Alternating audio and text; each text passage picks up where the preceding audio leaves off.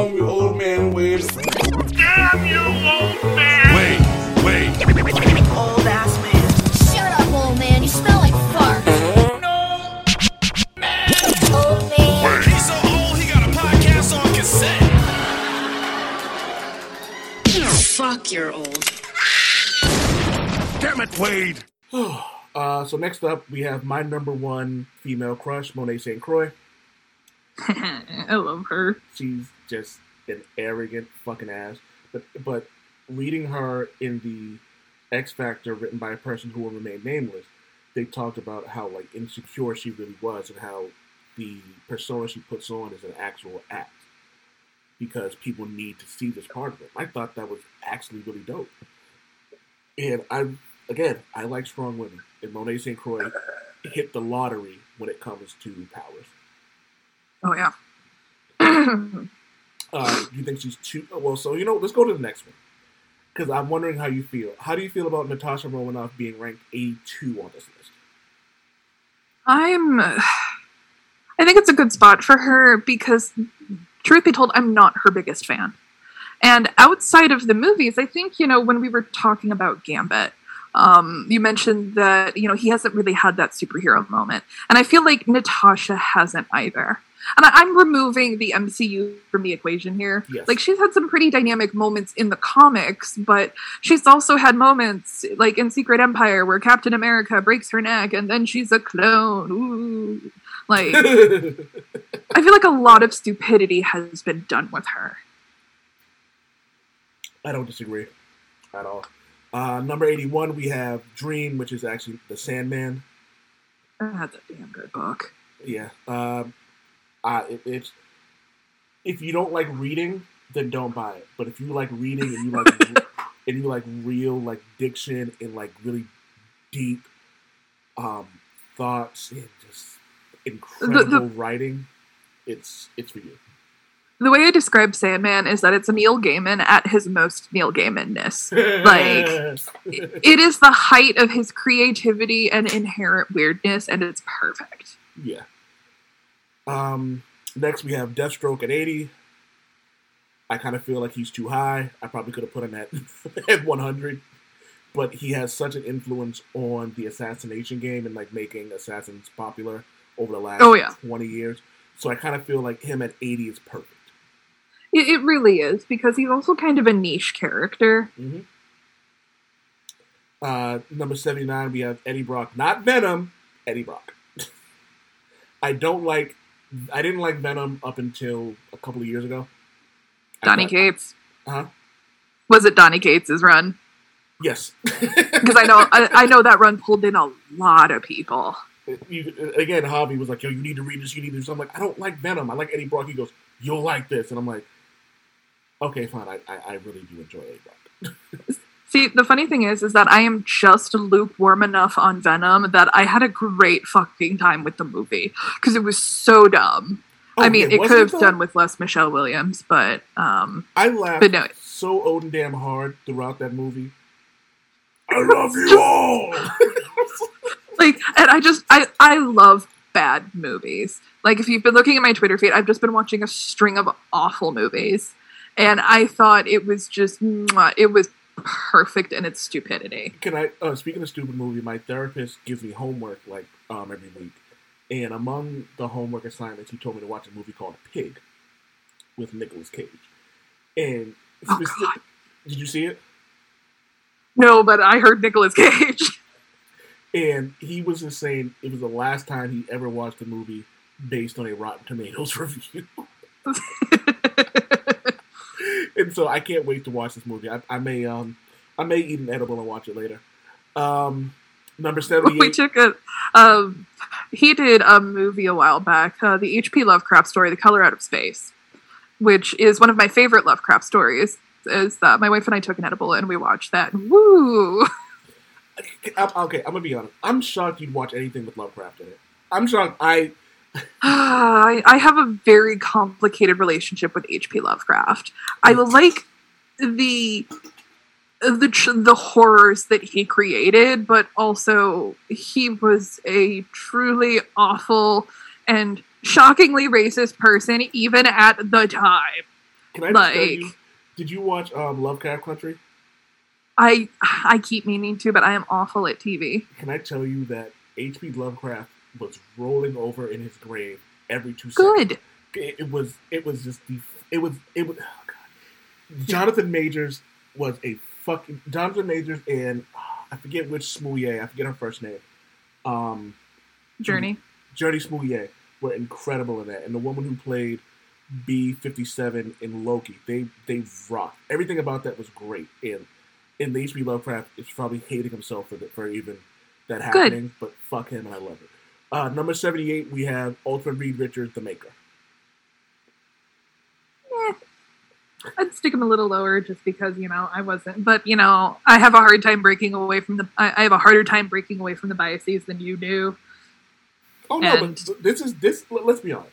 I try to break away from my biases, but my number one is bias.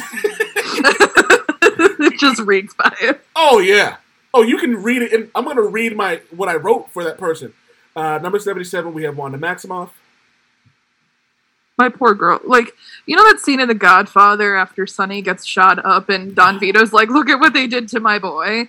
That's me every time I look at Wanda. Like, what did they do to you? Did you read Inferno? Oh, yes.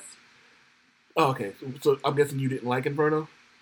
It was okay. It was I mean, the MCU has done a lot of damage to Wanda.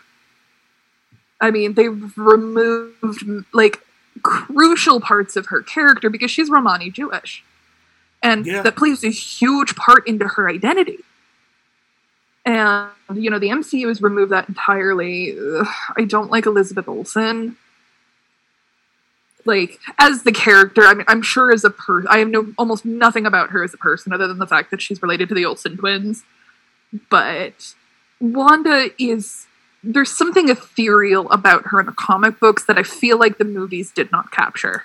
Did you watch, so you haven't watched WandaVision either? No, Alright, did you get my text? James has one. I just need the password for it. Okay, well, I just because I really feel that there are a few things about that because I wasn't a big fan of Elizabeth Olsen. I wasn't even a big fan of Wanda in the MCU until Endgame, where she put the fucking fear of God into Thanos. And that's how she is all the fucking time. I mean, look, House of M is overplayed, but, the scene where she is so disgusted with Magneto that she zots most of the mutants out of existence and completely rebuilds reality. She is terrifyingly powerful, and we shouldn't have had to wait until 20 seconds in Endgame to see her ready to destroy the fucking universe. I'm sorry. Yeah, it was... I liked House of M. I think that it has a major influence on... It's funny how this House of M was, 2008-ish? I think so. It took 14 years for them to make that right. Yeah. Number 76, we have Booster Gold. Thoughts? I love him so much. I feel like he almost... everything you said has been sincere, but that was the most sincere I've ever heard you. I think he's almost in himbo territory, but he's a little too arrogant. But there's something about... He's not arrogant just to be arrogant. He genuinely believes this about himself. You know what's funny? Is I don't really think he believes it. I honestly don't think he believes he's as good as he is. Favorite Booster Gold moment was him going to the top of the mountain and going, Clark Kent is Superman! See, he's also in 52, and I love him in 52. The 52 pickup series is where I found out him. I didn't know he had been around since the death of Superman. Yeah. But the 52 pickup is where I found Booster Gold, and I've loved him ever since. And especially the whole thing when he basically told the Justice League to go fuck themselves because he knew he needed to. I think it's also one of my favorite Booster Gold moments. It's actually, I want to say it's in Justice League Unlimited, where he saves a bunch of people, and some little boy's like, thanks, Green Lantern, and runs away. Oh my god, you know what? I got a good one for you. Speaking of that moment, I was marching in a Pride Parade. This was maybe a decade ago, maybe a little less. And I had on tattered jean shorts. I was painted all green. I had a green tank top on. It drew muscles on the tank top. And this kid goes, "Look, Mom, it's Shrek." Oh no! And I just looked at the kid and was like, "Hey, I'm Shrek," and just went along with it. Yes. I was like, I'm not gonna break this kid's heart. I'm going to Hulk. I was like, I'm Shrek. Whatever. Number 75 is too low. I'll admit it now. Tim Drake at 75. I mean, he doesn't have to be on the list at all. Wow. I'm listening. Wait, Wait, hold on. Time out. Is this because he had to stay in a Stephanie Brown on him? Well, that's part of it, but I find him to be... First off, I think he's painfully boring as a character. Second off, I'm annoyed because he's the literal, I feel like in the hands of some writers, he's the literal definition of a Mary Sue, which is the idealized version of the author. Huh. And because, Tynan's detective run, Tim Drake was his favorite, and you can tell that there was a lot of personal stuff that was put into there. I feel like he's too perfect. He's too good at everything. And especially moving from the flawed character that was Jason Todd. And I will admit, Jason is my precious son, and I love him. Okay, I was just gonna say, you know how I don't accept any Jason Todd slander. He is easily my favorite member of the Batman. Oh, he's my favorite Robin. Red Hood is cool and all, but he is my favorite Robin. Did you call him Red Pool? Yeah, because he's literally Deadpool with restraint. Yeah, but I find him, young Jason as Robin is the antithesis of Dick Grayson because he was supposed to be. Yeah. And, when they did, when I was talking to my dad and I was trying to figure out why everybody hated Jason Todd, this was, maybe 10 years ago or so. And he just chuckled and went because he wasn't Dick Grayson. Huh. And it's, he was rough around the edges. He had issues controlling the violence. I mean, this is somebody that Bruce could look at and go, there, but by the grace of God goes me, Oh, God. Thank you. Thank you. I have been saying for the last year that there is a nickel's difference between Bruce Wayne and Jason Todd. The only difference is upbringing and money. That's it. Hands down, there's no difference between two of them. Oh, yeah. So, but he's on the list, too. So, number 75, we have Darkseid. Your thoughts? Excuse me, number 74, we have Darkseid. He is probably one of my favorite comic book villains, just because, Jack Kirby always knew what he was doing. Yeah. And to create something as cosmically powerful and terrifying as Darkseid. And I feel like Morrison in Final Crisis really kind of captured that. But no, the Omega Beams, I love them because it's just right angles. Just because they're right angles? Yeah. Numbers. And I thought the Snyder Cut also did him justice as well. That he's just this big leering presence. I will say, just because I love the God of War, like Ares in general, just because it's just literally the God of War. Even though Athena is also the God of War. But Ares literally just jumping up and hitting him so hard that they had to pull him off the battlefield was one of my favorite parts of that movie. Mm-hmm. Say what you will about Zack Snyder, that man knows how to choreograph a fight scene. Say it again? Oh yeah, they do. They absolutely do know how to choreograph. So Javi said something, and I don't know if I said this to you, and he was pissed off at the original Justice League. I remember he hadn't seen it. And so my wife was in Maryland. And so I was like, yo, come over, have a few drinks, you know what I mean? We'll watch the Justice League because he hadn't seen it. And he almost walked out during the original Justice League scene where they were hiding the mother boxes. He was just like, that should have been an entire movie. Yeah. And, oh God, we saw that, 2 or 3 times. I tried so hard. Yay, it was good. And my wife is just looking at me and shaking her head. She's like, no, it wasn't. And I'm like, no, it wasn't. Yeah, it was something else. Number 73 is a personal favorite of mine. He makes a better hero than a villain. Marco Kane, the Juggernaut. It's an awful movie, but I love the line in The Last Stand where he's like, "I'm the Juggernaut, bitch." You've seen the little stupid cartoons, right? Yes. It was really bad. Don't you know who I am? I'm the Juggernaut, bitch. But Juggernaut, what the hell was that dude's name? He was awful. Was it Chuck Austin? Chuck Dixon? The awful X-Men writer.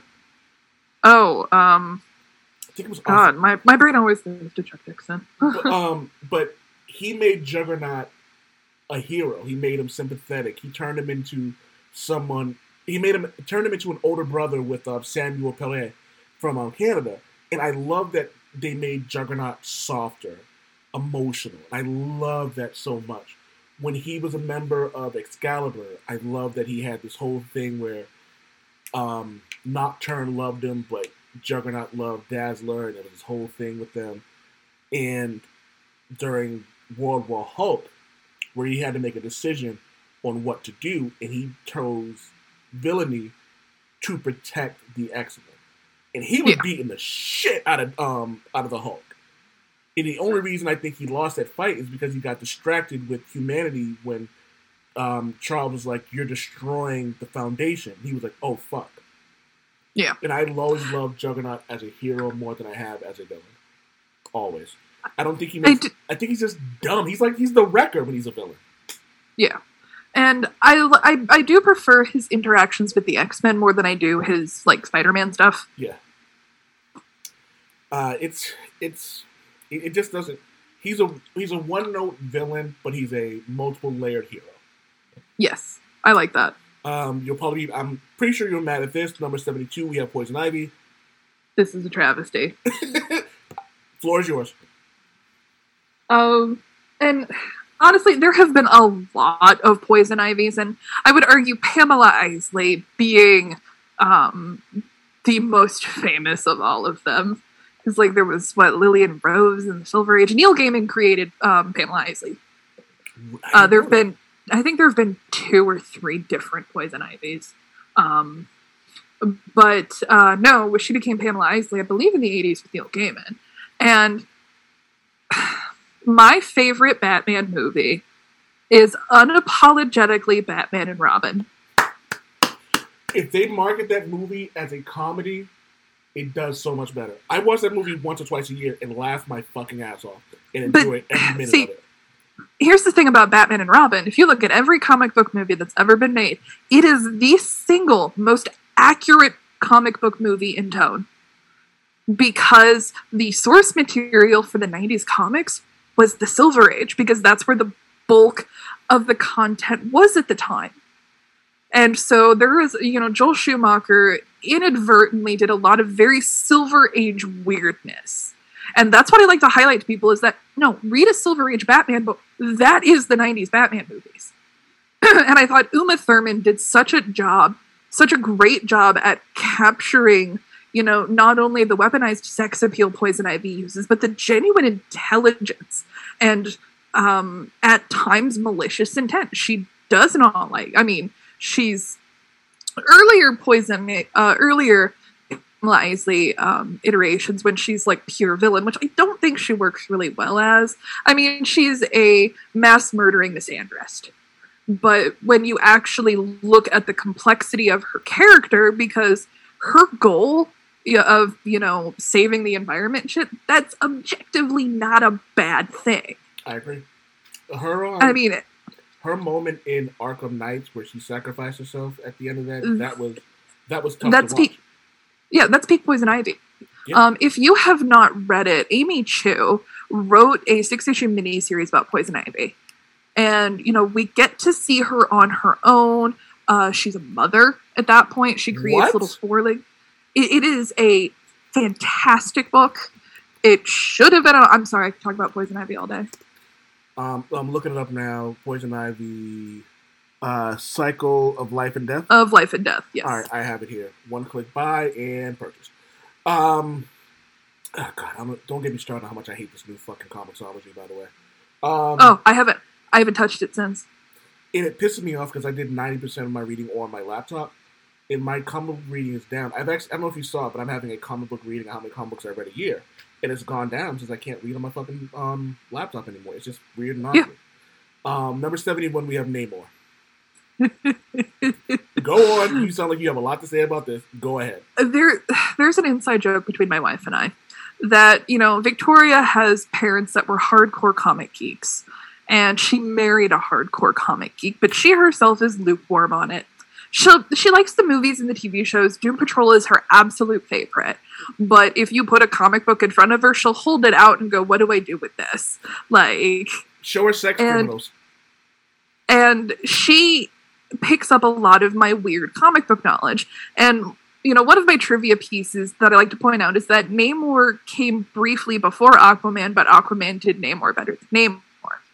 And Victoria fucking despises the fact that she knows that Namor predates Aquaman. So every time she sees anything with Namor, she glares at me. And when she espouses a random piece of comic book trivia and she tells me about it, she will go, "That's some Namor bullshit right there." Fun fact for you. I'm talking about wife stories and comic books. So my wife doesn't necessarily read comic books, but she'll read one when she finds it interesting. So when I was living with one of my best friends, Greg, we were, I had just bought Alias. No. I bought Wolverine Origins. And I was reading, it was an issue where Deadpool drops a piano on Wolverine. And so she picked up Alias and couldn't put the fucking thing down. Like, she just loved Jessica Jones. And so there'll be these random moments where she'll say something. She'll go, "God damn it, why do I know this?" that is Victoria through and through. Number 70, we have Wolverine, Laura Kinney. Notice I didn't call her. Too low, too high. Far too low, in my opinion. Far too low. Floor's yours. She is she and Harley Quinn are in very unique positions where they were created for adapted material and then were so beloved by the fan base, they are now mainstays in the comics. Yep. Because Laura Kinney, we first saw her in the X-Men Evolution cartoon. Where she was brown, mind you. Yeah.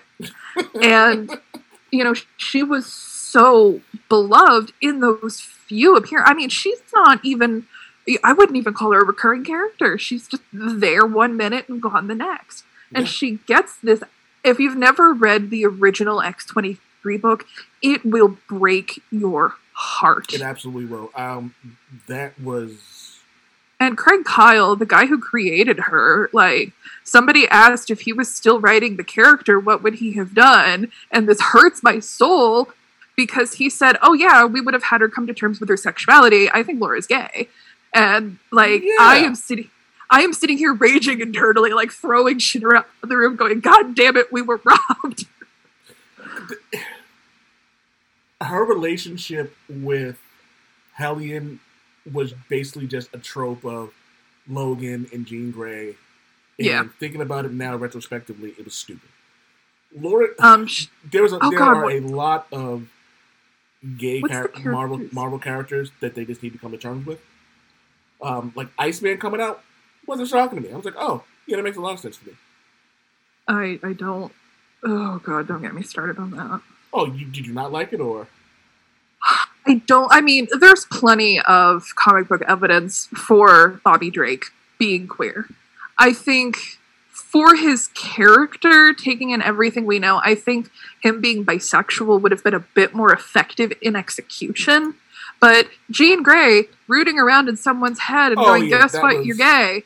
That was fury because when I worked at the warehouse and we saw the issue, and I am resisting the urge to shred the book. And most of the staff in that warehouse was honestly the majority of the staff was black men and queer women. It was a hilarious split. And all of us were sitting here looking at this book and we're going, "Oh my God, this is fucking awful." So that was one of the things I've heard a lot of people talk about, her rooting around in Iceman's brain and how pissed off they were. And I'm like, I can't be mad at anybody who feels like that because it was fucked up. Let's call it like it is. And speaking from experience, I was forcibly outed against my will, and that I was in middle school, so that went about as well as you could expect in 2005. So I understand all too well the horror and just the existential dread that fills every ounce of you. Yeah. And, that's what Bobby should have been feeling. Because, they did the whole, haha, I'm not gay. And it's just no, this is a true invasion of everything. And it is not something Jean Grey would do. Absolutely not. Even young Jean Grey. No. So a question for you. Was there any redemption when older Bobby Drake talked to younger Bobby Drake? A little, but I was not fond of the Cena Grey run. Okay. I kind of jumped in and out of that. And again, because this is a community I don't know about, this is why I asked this question, because I don't know. Yeah. You know what I mean? So and there are a lot of people who felt extremely validated by the Cena Grace run, and I am, with my history with Batwoman, I always love when these characters speak to them.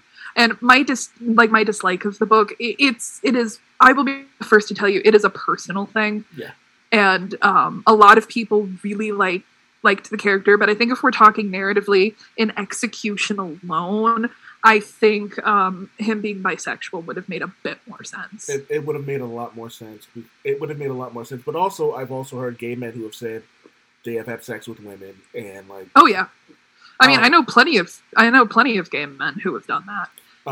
That's why I said for narrative execution. That makes a lot of sense.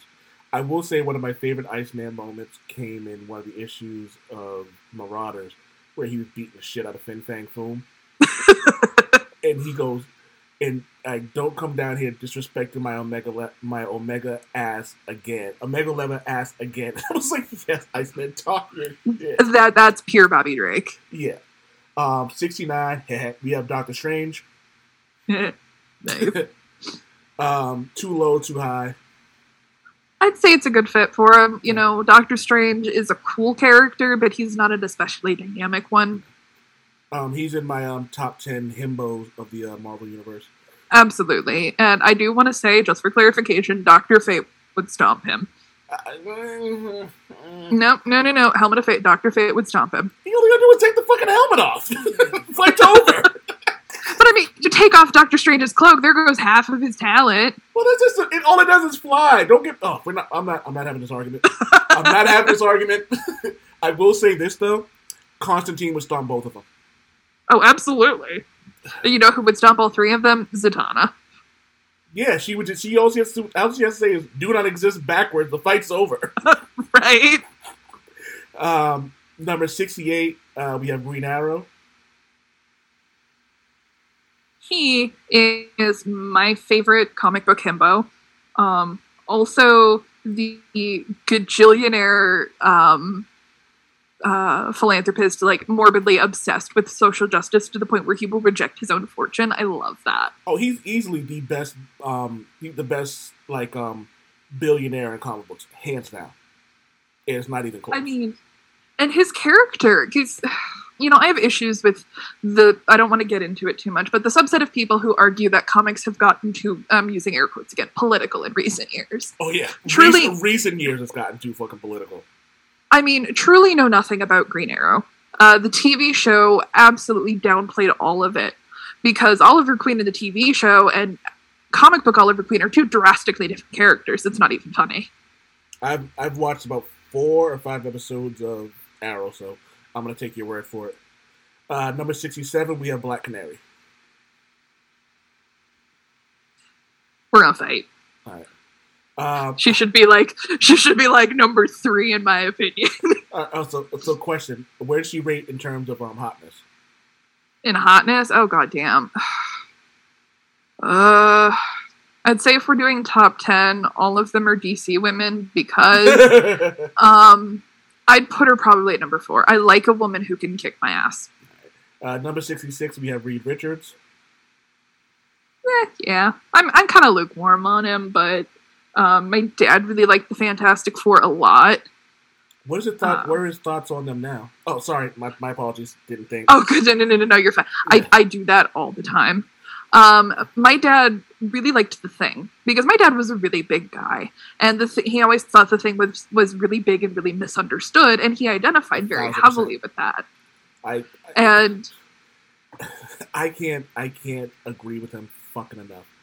And like he's just like for as hard as his exterior is, his heart is like that much softer. And everything that they're doing with him, with like the adopted kids, oh my god. I actually have my dad's cremains on top of my comic book bookshelf, and Victoria actually found a Thing pop figure, and we have that next to him. That's fucking dope. I love it. I absolutely love it. Number 65, we have Adam Eve. I think this is a good fit for her. I think she's the epitome of, a lady superhero who is both powerful in her own right, but possesses the emotional strength of, I'm going to be honest here, a love interest in a superhero book. Because, no problem telling Mark to go fuck himself, too. Yeah. I mean, and you can tell she was more developed along the lines of someone like Lois Lane, who I will talk about Lois as the day is long. I'm pretty sure you like where she was put, too, by the way. Oh, I absolutely did, because she is, she's one of the oldest women in DC Comics. Action Comics #1 is her first appearance as well. And this is 1938, and she slaps a dude for harassing her. So, it's funny because me and my wife talk about, because she hates the damsel in distress thing. She absolutely fucking hates it. And for one reason, she hated the Justice League movie, and because she was just like, I don't like that she keeps needing to be saved. I'm so sick of Lois. And one of the things I said to her, I was like, the funny thing about it is, that's not her in the comic books. It hasn't been that in decades. God, no. Number 64, Superior Spider-Man. We've talked about that. Number 63, we have Invincible. Honestly, I think he should be, if I was going to redo this article, I'd probably put him at 40. Yeah, I think in terms of indie superheroes have always kind of been hit or miss, because what conceptually has the big two not done yet, But I think this was one of those. Invincible really captured that feel of early Spider-Man, where, a young man with a heart of gold who just wants to help people. Yeah, I love the fact that they had a crossover in one of the Brian K. Vaughan books. Was it Brian K. Vaughan who wrote him? Or was it Perhaps. No, it's fuck, I'm just gonna annoy me because I always get it wrong. Principal writer Robert Kirkman, excuse me, because Robert Kirkman also wrote Mystique, which I absolutely fucking loved. Mystique was that shit. Sorry, I'm putting things in order. So next up we have Rogue at 62. I love Rogue. I really do. I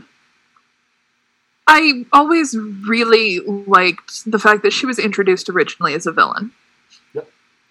And I think the relation, I'm using air quotes here, that has formed between her and Carol Danvers throughout the decades, I think is indicative of Rogue's redemption journey.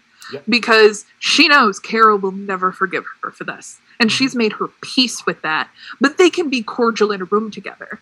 And Rogue still carries that guilt of the fact that she destroyed Carol's life. And, Kelly Sue DeConnick decided maybe Carol gets to do stuff after all. But did you read, are you reading the Kelly Thompson Captain Marvel? I've lapsed a lot with my comic book reading. I've kind of burnt out because it's all the same stuff. I'm in a rut right now, so I am reading it, but I am behind. But in the initial volume, she has that thing where Rogue has to do it again. That's why I brought it back to you. I also love that Kelly Thompson called the dude machismo. Right. I'm a little hit or miss with Kelly Thompson, but I think when you give her the right character, like Captain Marvel, I think she can do a lot of stuff. I agree. I love Kelly Thompson. I think she did a fantastic job with Jessica Jones. I thought don't let her. Huh? I don't like the way she writes gay people. What else has she written? That's been gay that I know. I can't think of anybody else. She has the Marvel problem of there are plenty of gay characters, but they are side characters, and they fall in two categories: the lesbian friend who has no personality, and the gay best friend. And for a big period there in Marvel, that's all you had. Okay. I mean, Patsy Walker had that problem.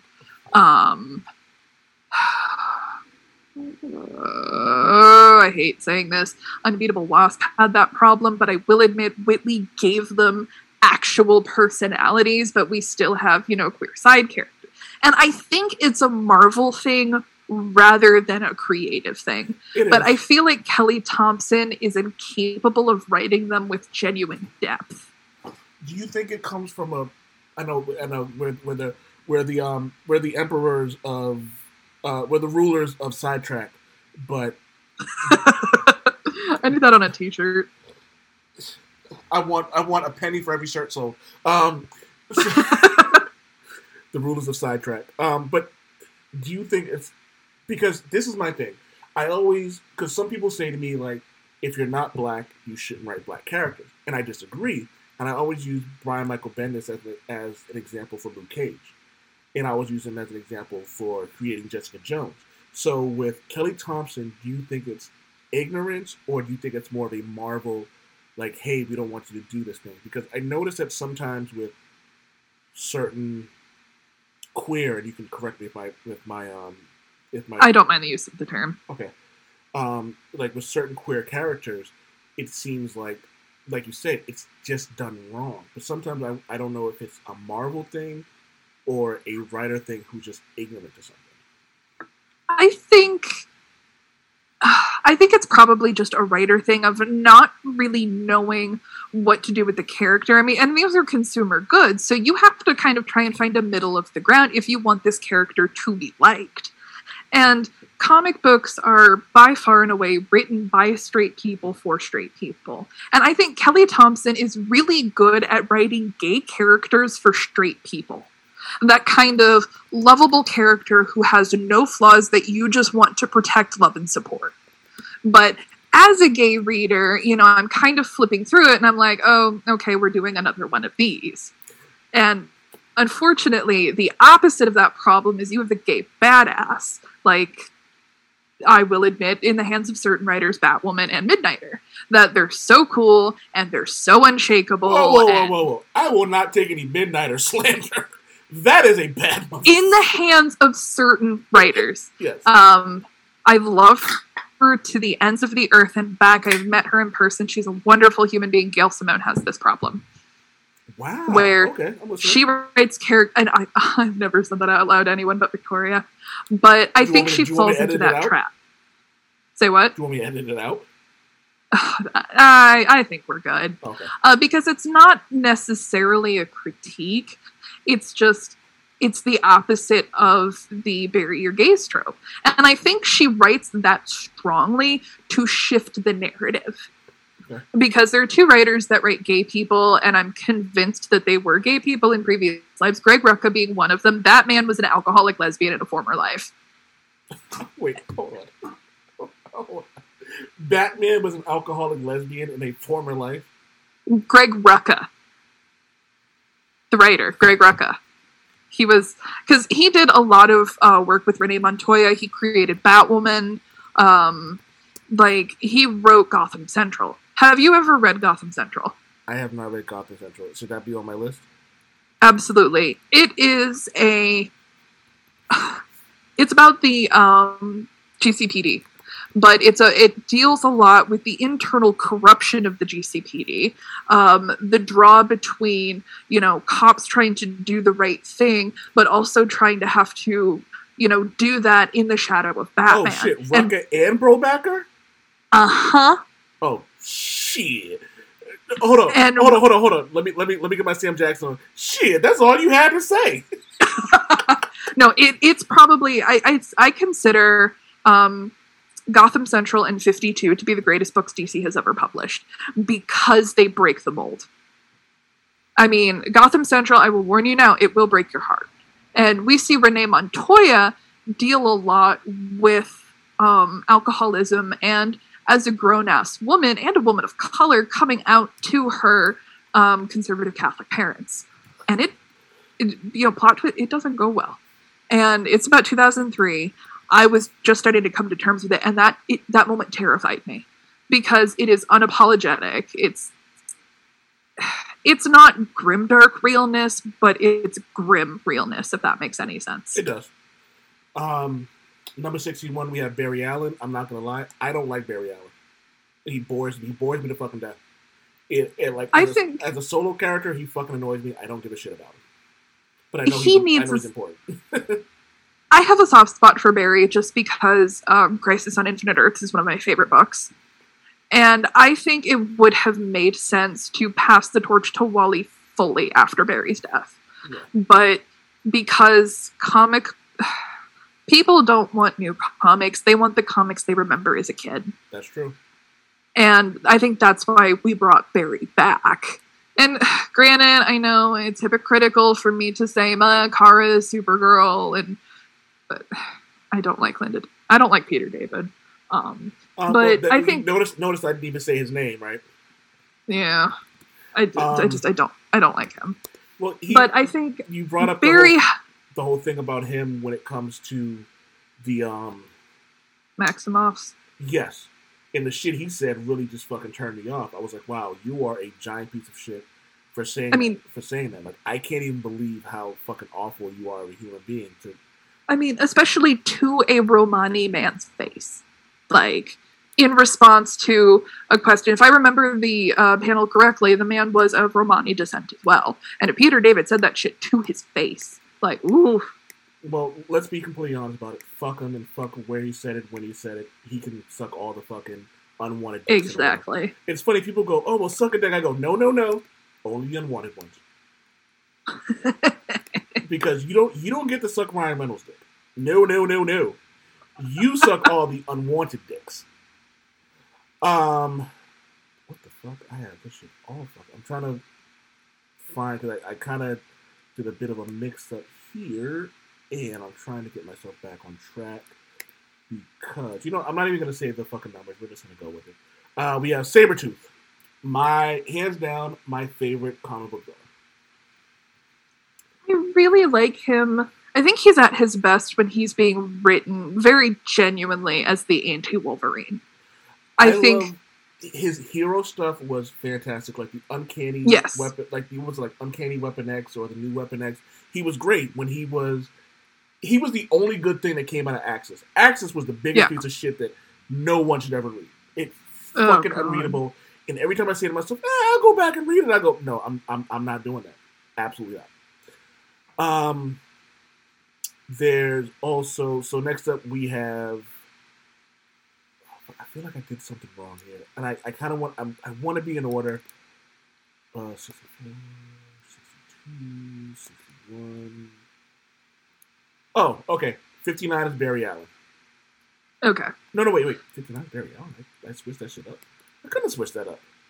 Yeah, 59 is Barry, but I think the numbers just got switched, unless 60 was Barry and Sabretooth was 59. Oh, maybe. All right, so number 58 we have... I'm just going to go with the list that we have. So 58 we have Cable. Yes. I think he's aptly rated. I think Cable is underrated. I think he's actually going to be the newest person on the Quiet Council. Yeah. I'm a little weirded out by, young sexy Cable, as we call him in the Comics Unmasked Discord. Should I be joining a Discord? Say what? Should I be joining a Discord? Because I'm always afraid of, negativity. Can you, show me a Discord where I can, talk about comic books and promote my podcast without having to worry about someone dropping the N-bomb? Let me see what I can do, but we've got a Discord group for the writers on our website, and we've joked about sexy Cable before. And so Javi loves young Cable. All right? He loves young Cable. He thinks young Cable's better than the old Cable. And I go, you're bugging, and I'm going to be honest. Old Cable is sexier than young Cable. Are you kidding me? Old Cable, 100 years old, weathered, he's kind of got that grizzled silver fox thing going on. Oh, not even that. Okay, I'm gonna say this.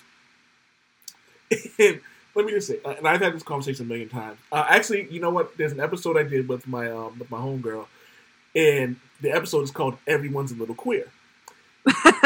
And I say this as a heterosexual male.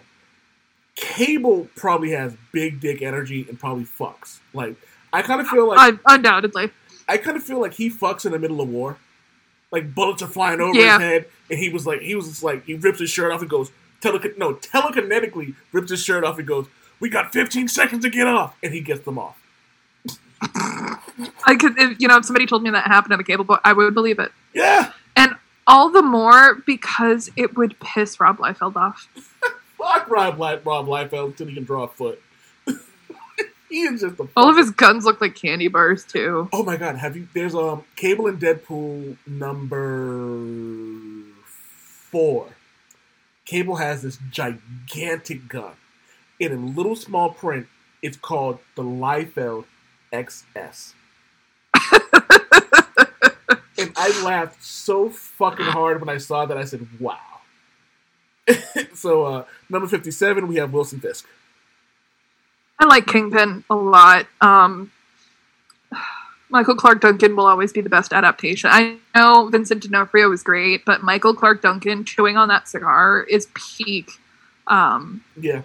Is peak Kingpin for me. It's peak 90s and 80s, 90s, and early 2000s Wilson Fisk. Yeah. Number 56, if it was my opinion, he'd be top 10, but Red Hood. Agreed. He is my son, and I love him, and he needs to be protected. I just love that that your love for Batwoman and my love for Red Hood, and considering like they have the most. And you know what's funny? Is Red Hood is a whore, but he's not like a sloppy whore. No, like he doesn't hit on women who don't want to be hit on. And his relationship with Batwoman is my favorite because they understand each other. Like, yeah, some people need to die. they're the black sheep of the Bat family. Yeah, and it's funny because, like, you being Batwoman, me being Red Hood. And number 55, I know how you feel about this, so I'm going to leave the floor to yours. Number 55 is Batwoman. I think you're mistaken. I think she's number 1. But, removing all of my many biases as I look at my $800 Batwoman statue. Showcase, the people that do the intense lifelike statues. Yeah. They did one for Batwoman, and Victoria got me the deluxe edition as a combination Christmas, anniversary, Arbor Day, President's Day gift. And because we did the monthly payments, and God, this thing was like $800, maybe no, $500, but the value shot. I don't remember how much we paid for it, and then like $50 in shipping. It weighs about 20 pounds, and the base is solid cement.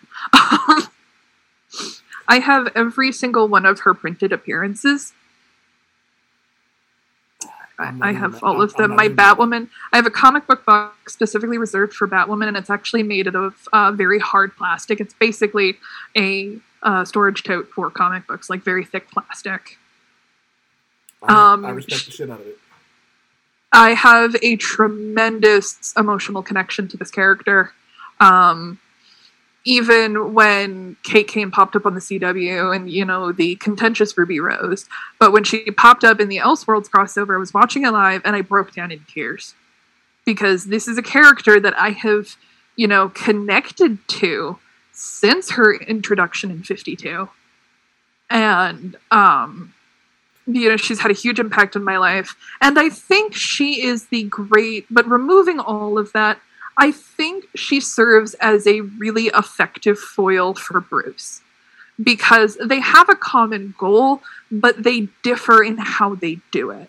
I'm loving her so much in Detective Comics and she was actually one of I did a list of comic book characters that you should watch out for this year, and Kate Kane was one of them, because I think that this is the year people see how good of a leader she is. Because if you didn't get it in Detective Comic Books, you definitely are going to get it this year. And she was at West Point, so she was going through to be an officer. So, she has leadership, and West Point is very hard to get into. She was top of the class, and then she got quite literally outed. Yeah. And she she has a similar killing rule to that of Wonder Woman, and I really hate the New 52 for kind of turning Wonder Woman into like the frigid, murdery ice queen, because that's not who she is. I wish I would have kept up with the Wonder Woman where she was in Asgard, because they kind of went away from that a little bit, where she was a bit loving. She found an Asgardian that she really like fell for, but he was also one of those guys who was just like, I'm not going to stop you from being who you are. I'm just here to do whatever I can.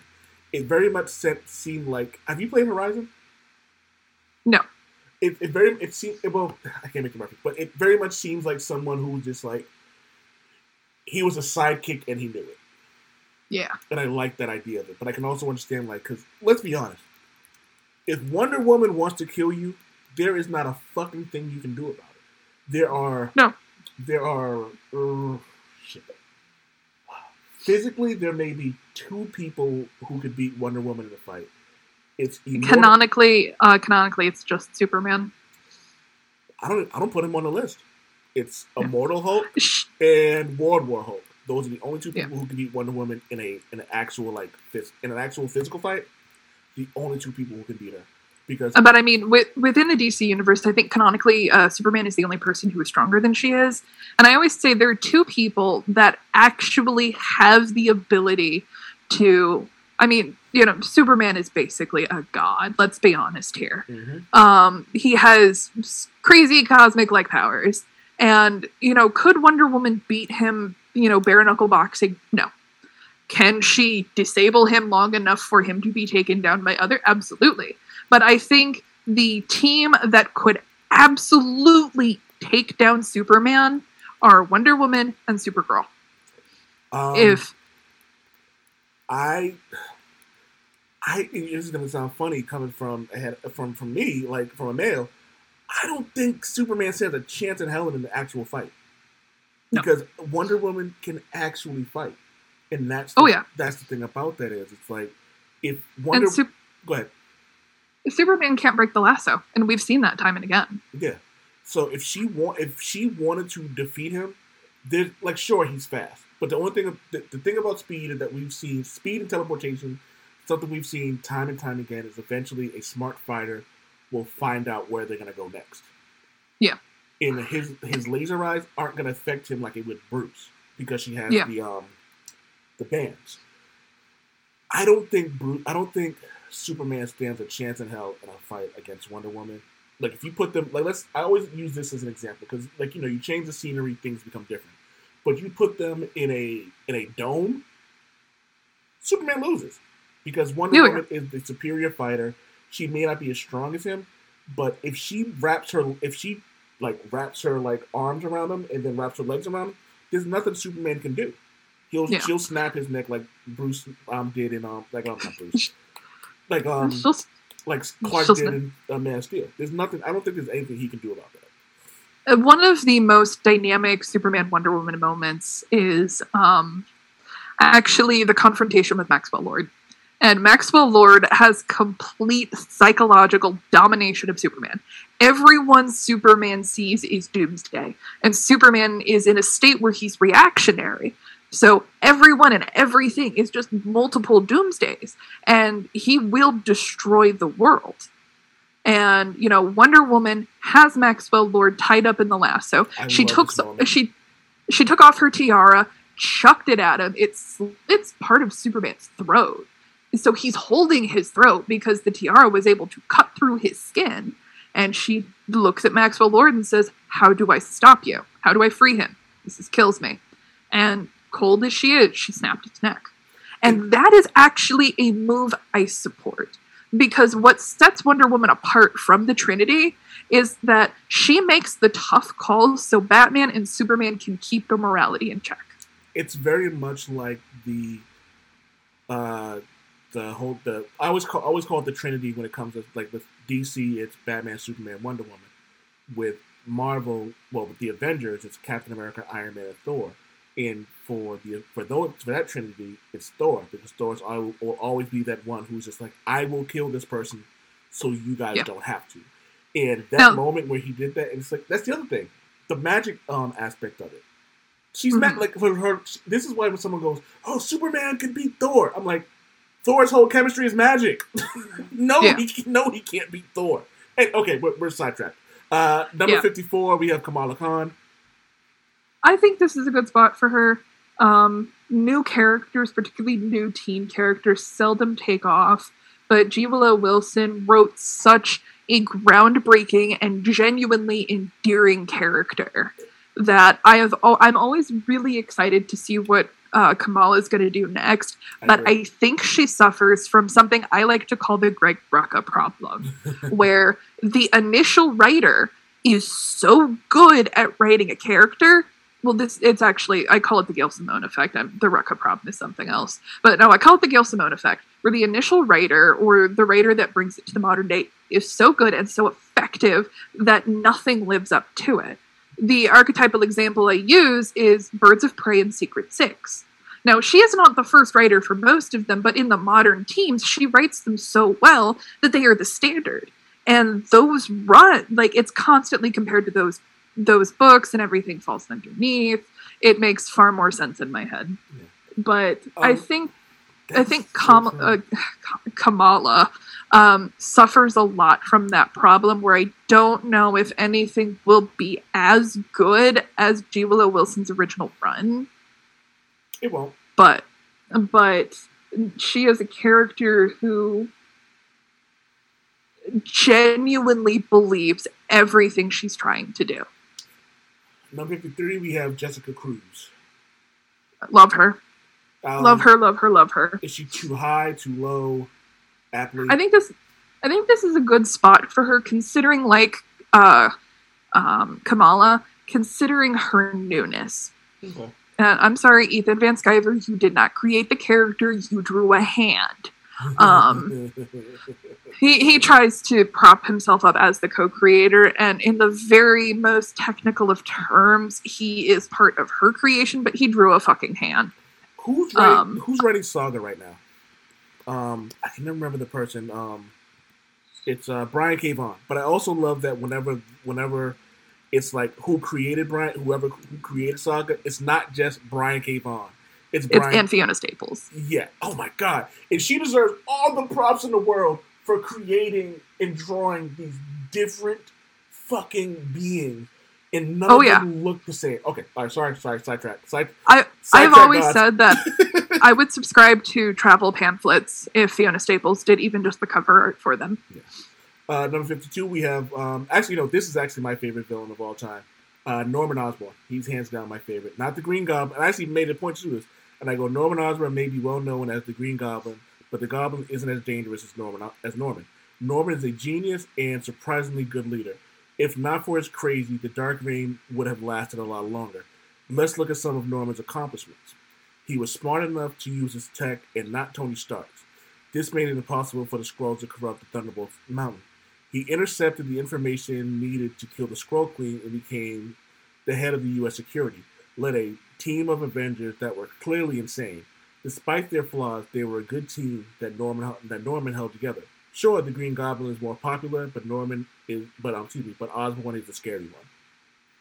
I like Norman Osborn because, unfortunately, DC is my wheelhouse. It is my home. I am a diehard DC fan, so I will always draw the comparisons. But Norman Osborn is on the same level as Lex Luthor, but clinically insane. Oh, yeah. He is a clinically insane Lex Luthor, and that insanity is so well weaved with his character that it creates this terrifying spectacle, like everything you just wrote.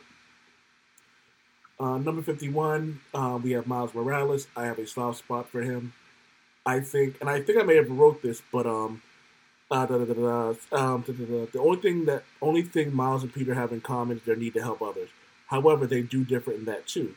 Miles spends a lot of his time looking to help people in communities that need his help the most.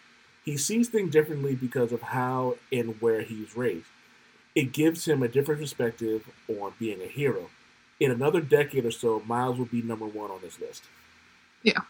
I think, Miles runs into kind of the Wally West Barry Allen problem, is that people are so emotionally attached to Peter. But Miles... You know what? You know what separates the two of them, and this is gonna sound fucked up, but it's also true. Miles is black and Puerto Rican. Yeah, he's Black Spider-Man, and I hate to put it that way, but like I said earlier, the bulk of the direct market is still middle-aged, white men. Yeah, and it's funny. And I think we've had this conversation on Twitter, but I hate the people who go, Miles Morales isn't Spider-Man, Laura Kinney isn't Wolverine. Yes, they are. Like it's literally like I want to point to the books and go, all new Wolverine, Spider-Man, like. And I love that Jonathan Hickman wrote in one of his books where someone was like, Laura Kinney, you're kind of like Wolverine, and she goes, no, I am Wolverine. I am Wolverine. And he's like, good on you, kid. Yes, and that was my favorite part about Logan was like, he's like basically was like approving. Like, he's fucking Wolverine. When Wolverine approves it, guess what? It's true. Oh, yeah. Spider-Man approves Miles being Spider-Man, so it's true. It's in fucking Miss Marvel. Like, let's be honest, like, Captain Marvel, like, and you know what's funny? In 10 years, I wouldn't be shocked if Kamala Khan was Captain Marvel. Oh, yeah. I will say this, between Jessica Jones and Miles Morales, maybe Bendis should just stop now. Like, I haven't read the new Naomi yet. Naomi... I was working in a comic book store the same time Riri Wilson launched. And I think Riri is a fantastic character on paper, but the execution was a little sloppy. Because she was too perfect too quickly. I agree. I can agree with that sentiment specifically because the way you described it. Because initially I was going to disagree, but you actually made it a point to say something. She was too perfect too quickly. We like, and like everybody, no matter what you're doing, you like your favorite characters that have flaws. My favorite character is Deadpool. Deadpool is filled with flaws, but for every flaw, there's another layer of goodness that goes around it. And I feel like Bendis almost lost sight of what made Miles relatable. Is that, she has the tragic backstory, and, but, she's smarter than Tony Stark, she takes over Wakanda for a while, and it's just like, it's, unfortunately for me, it's a Harper Rose situation where it's blatant favoritism of a pet character. I mean, Eve Ewing came in and she went, okay, I'm gonna fix this. She put, the building was on fire. She put it out with like a fire extinguisher and a pack of gum. Like, the restoration she did with Riri was amazing. And Naomi, I feel like, honestly, you can tell David F. Walker did the heavy lifting there. But I feel like Naomi is the launch Riri should have had. So is it just a thing where just like anybody with the last name Ewing is just really good at what they do? Because one of the perfect comic book runs, I think, is Immortal Hulk. Oh yeah, written by Al Ewing. Al Ewing's Ultimates run was just chef's kiss perfection. Damn it, Wade!